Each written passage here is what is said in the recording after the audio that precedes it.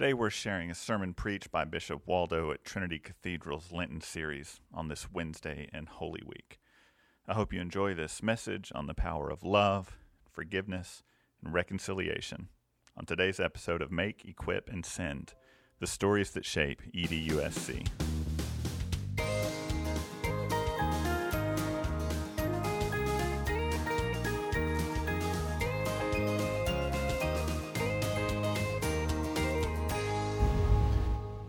Some 15 years or so ago, elected diocesan representatives and diocesan staff from across the state of Minnesota met for an annual retreat. It was a large group. As an icebreaker, our facilitators had planned a birth order exercise. All firstborns move over to this side of the room, they began. And to nearly everyone's surprise, fully half the group moved to occupy that row of tables. Says something about who runs for office in a diocese, I guess, I don't know. But they then split the rest of us up into 4 groups. Only children at one table, youngest at another, middle children at the third, and for the 4th table, they wanted second children from families of 4 or more children. Since I am the second of 6, that's where I went. Then they gave us 2 questions for table discussions.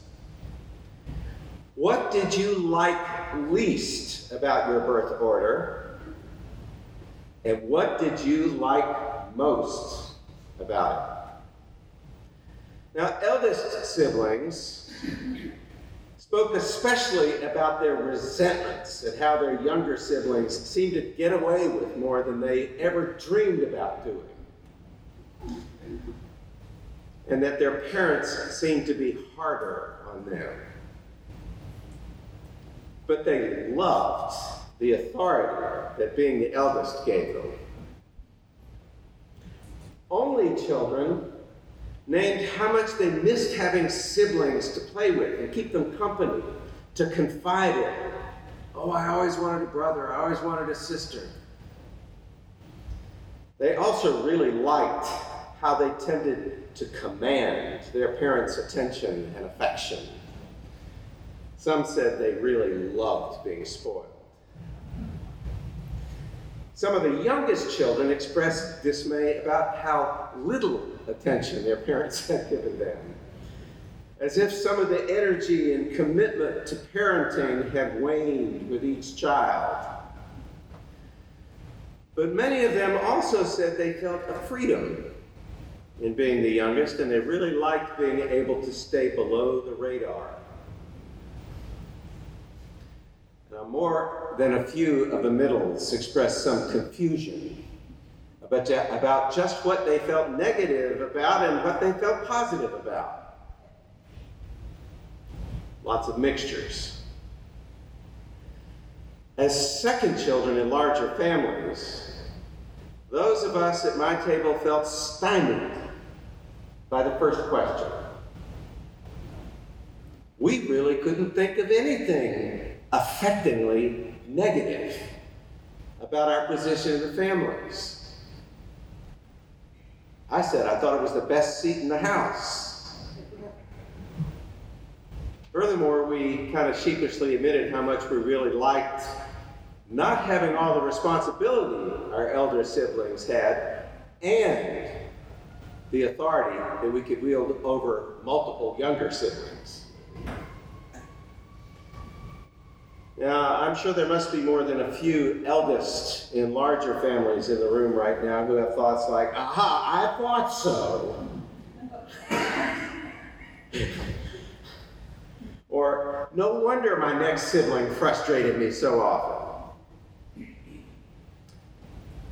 None of the observations we made that day are even close to definitive, of course, And the effect our birth order had on us has many dimensions and contexts in different families.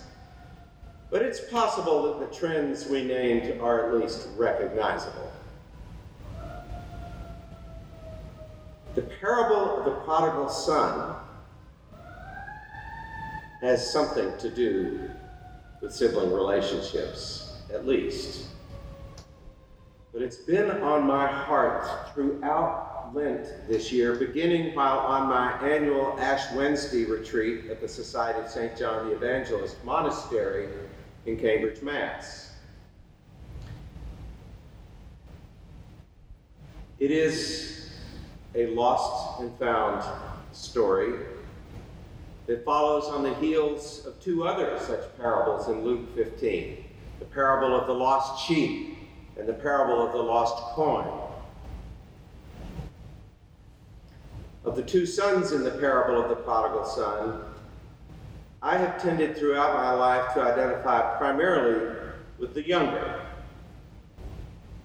There are a lot of reasons for that, such as the time when I was far away and not living according to my father's standards, a dilemma in which I had placed my folks that made him feel the need to say something I've carried with me my whole life.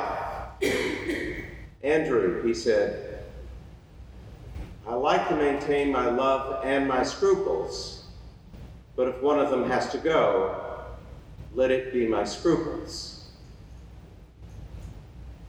The bookend to that moment happened several years later when I called my father to tell him I had returned to and embraced Christian faith and shared tears of joy with him.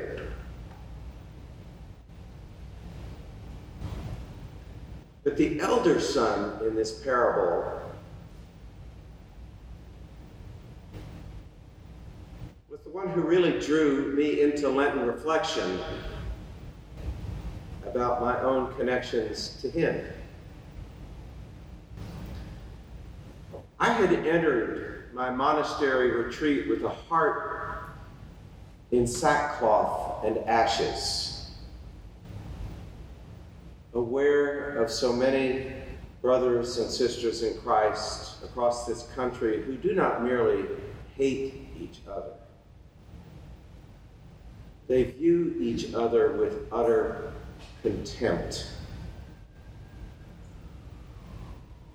Much as the elder son seems to feel about his prodigal brother. For us, taking in each day's news is a tangible experience of the embitteredness and contempt prevailing in today's world. I entered my retreat wondering, how, Lord, can we break these chains of alienation?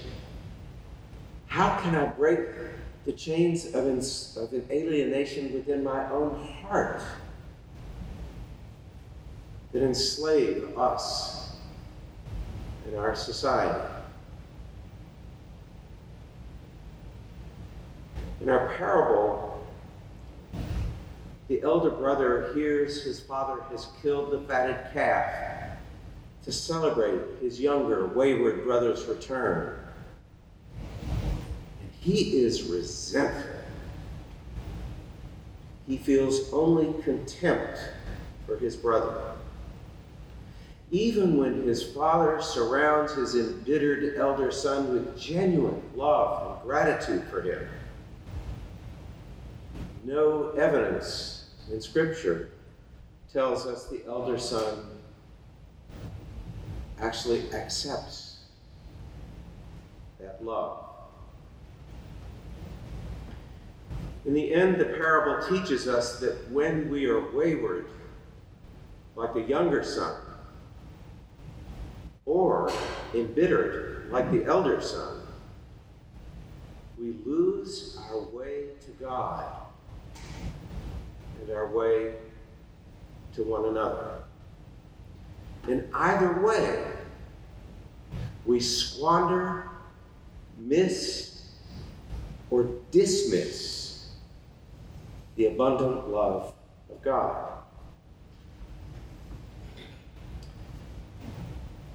Henry Nouwen, who, as we know, has written perhaps the most poignant and probing book on this parable, writes of the younger prodigal son that the farther I run away from the place where God dwells, the less I'm able to hear the voice that calls me beloved.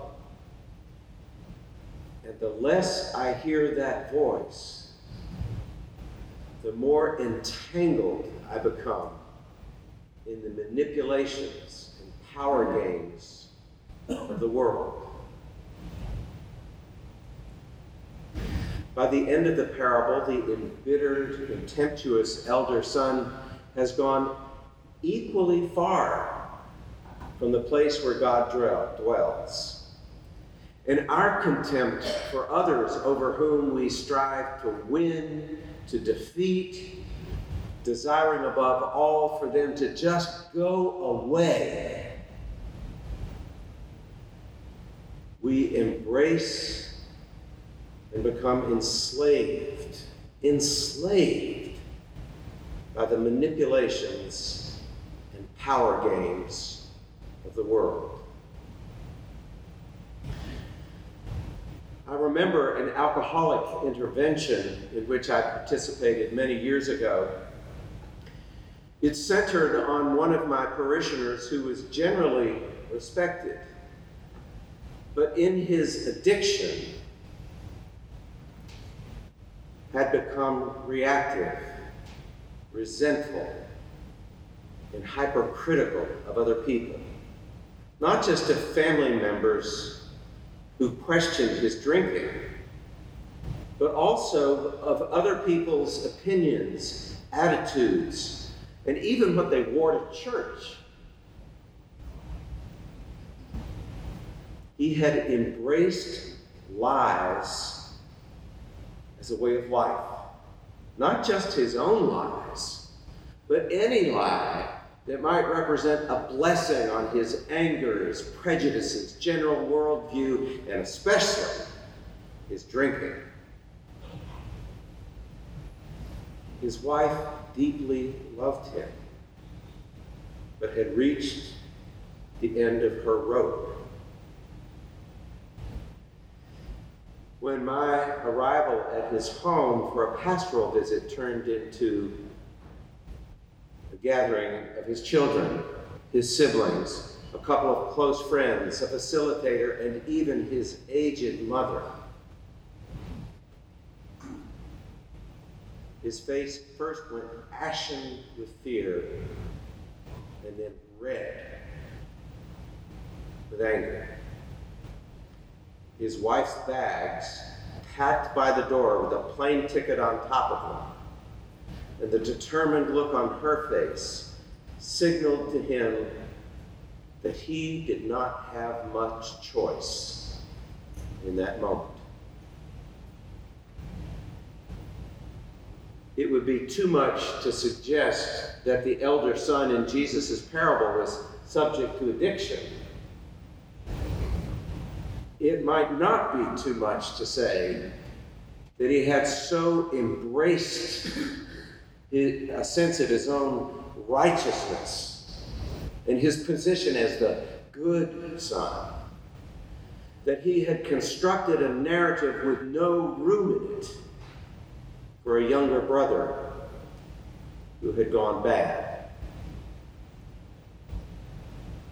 The story is clear that his hardened heart had blinded him and constructed a wall between the false narrative about himself and the abundant love of his Father. it would not be too much to suggest that many in our society have become addicted to the embitterments and aggressions of narratives that make us reactive, resentful, and hypercritical of other people, of races, religions, nationalities, sexual orientations, or political allegiances, of whole classes of other people.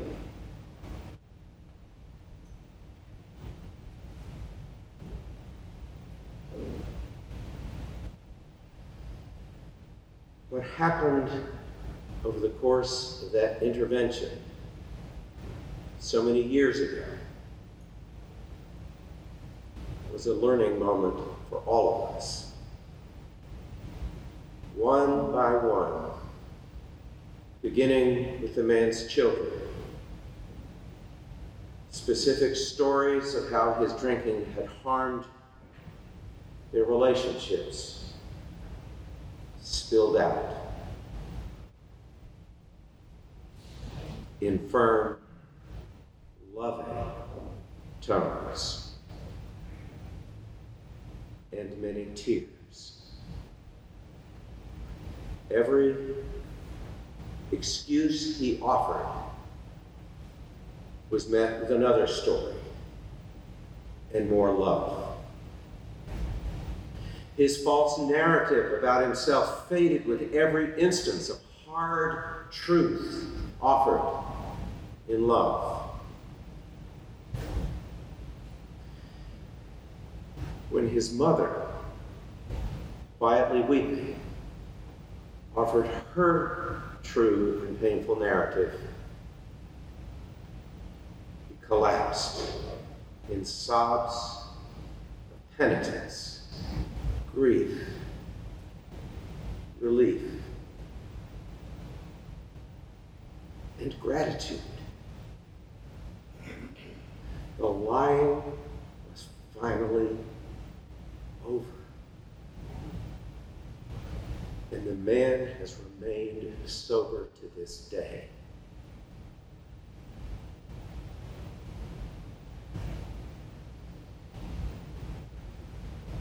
We forget that God has already intervened in human history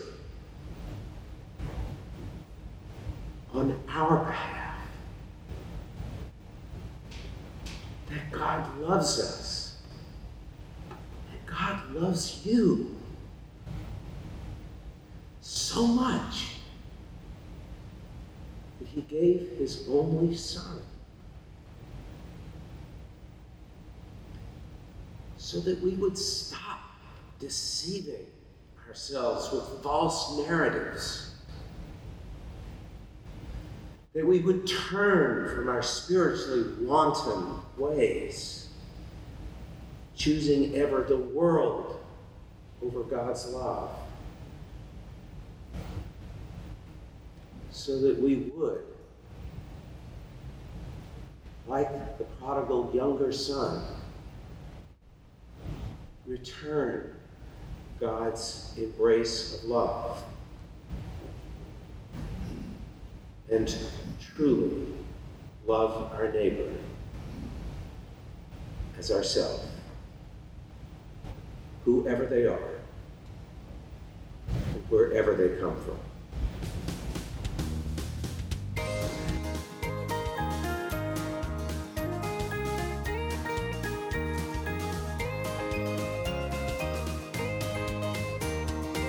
Our help is in the name of the Lord, the maker of heaven and earth. Blessed be the name of the Lord, from this time forth forevermore. The blessing, mercy, and grace of God Almighty, the Father, the Son, and the Holy Spirit be upon you and remain with you forever.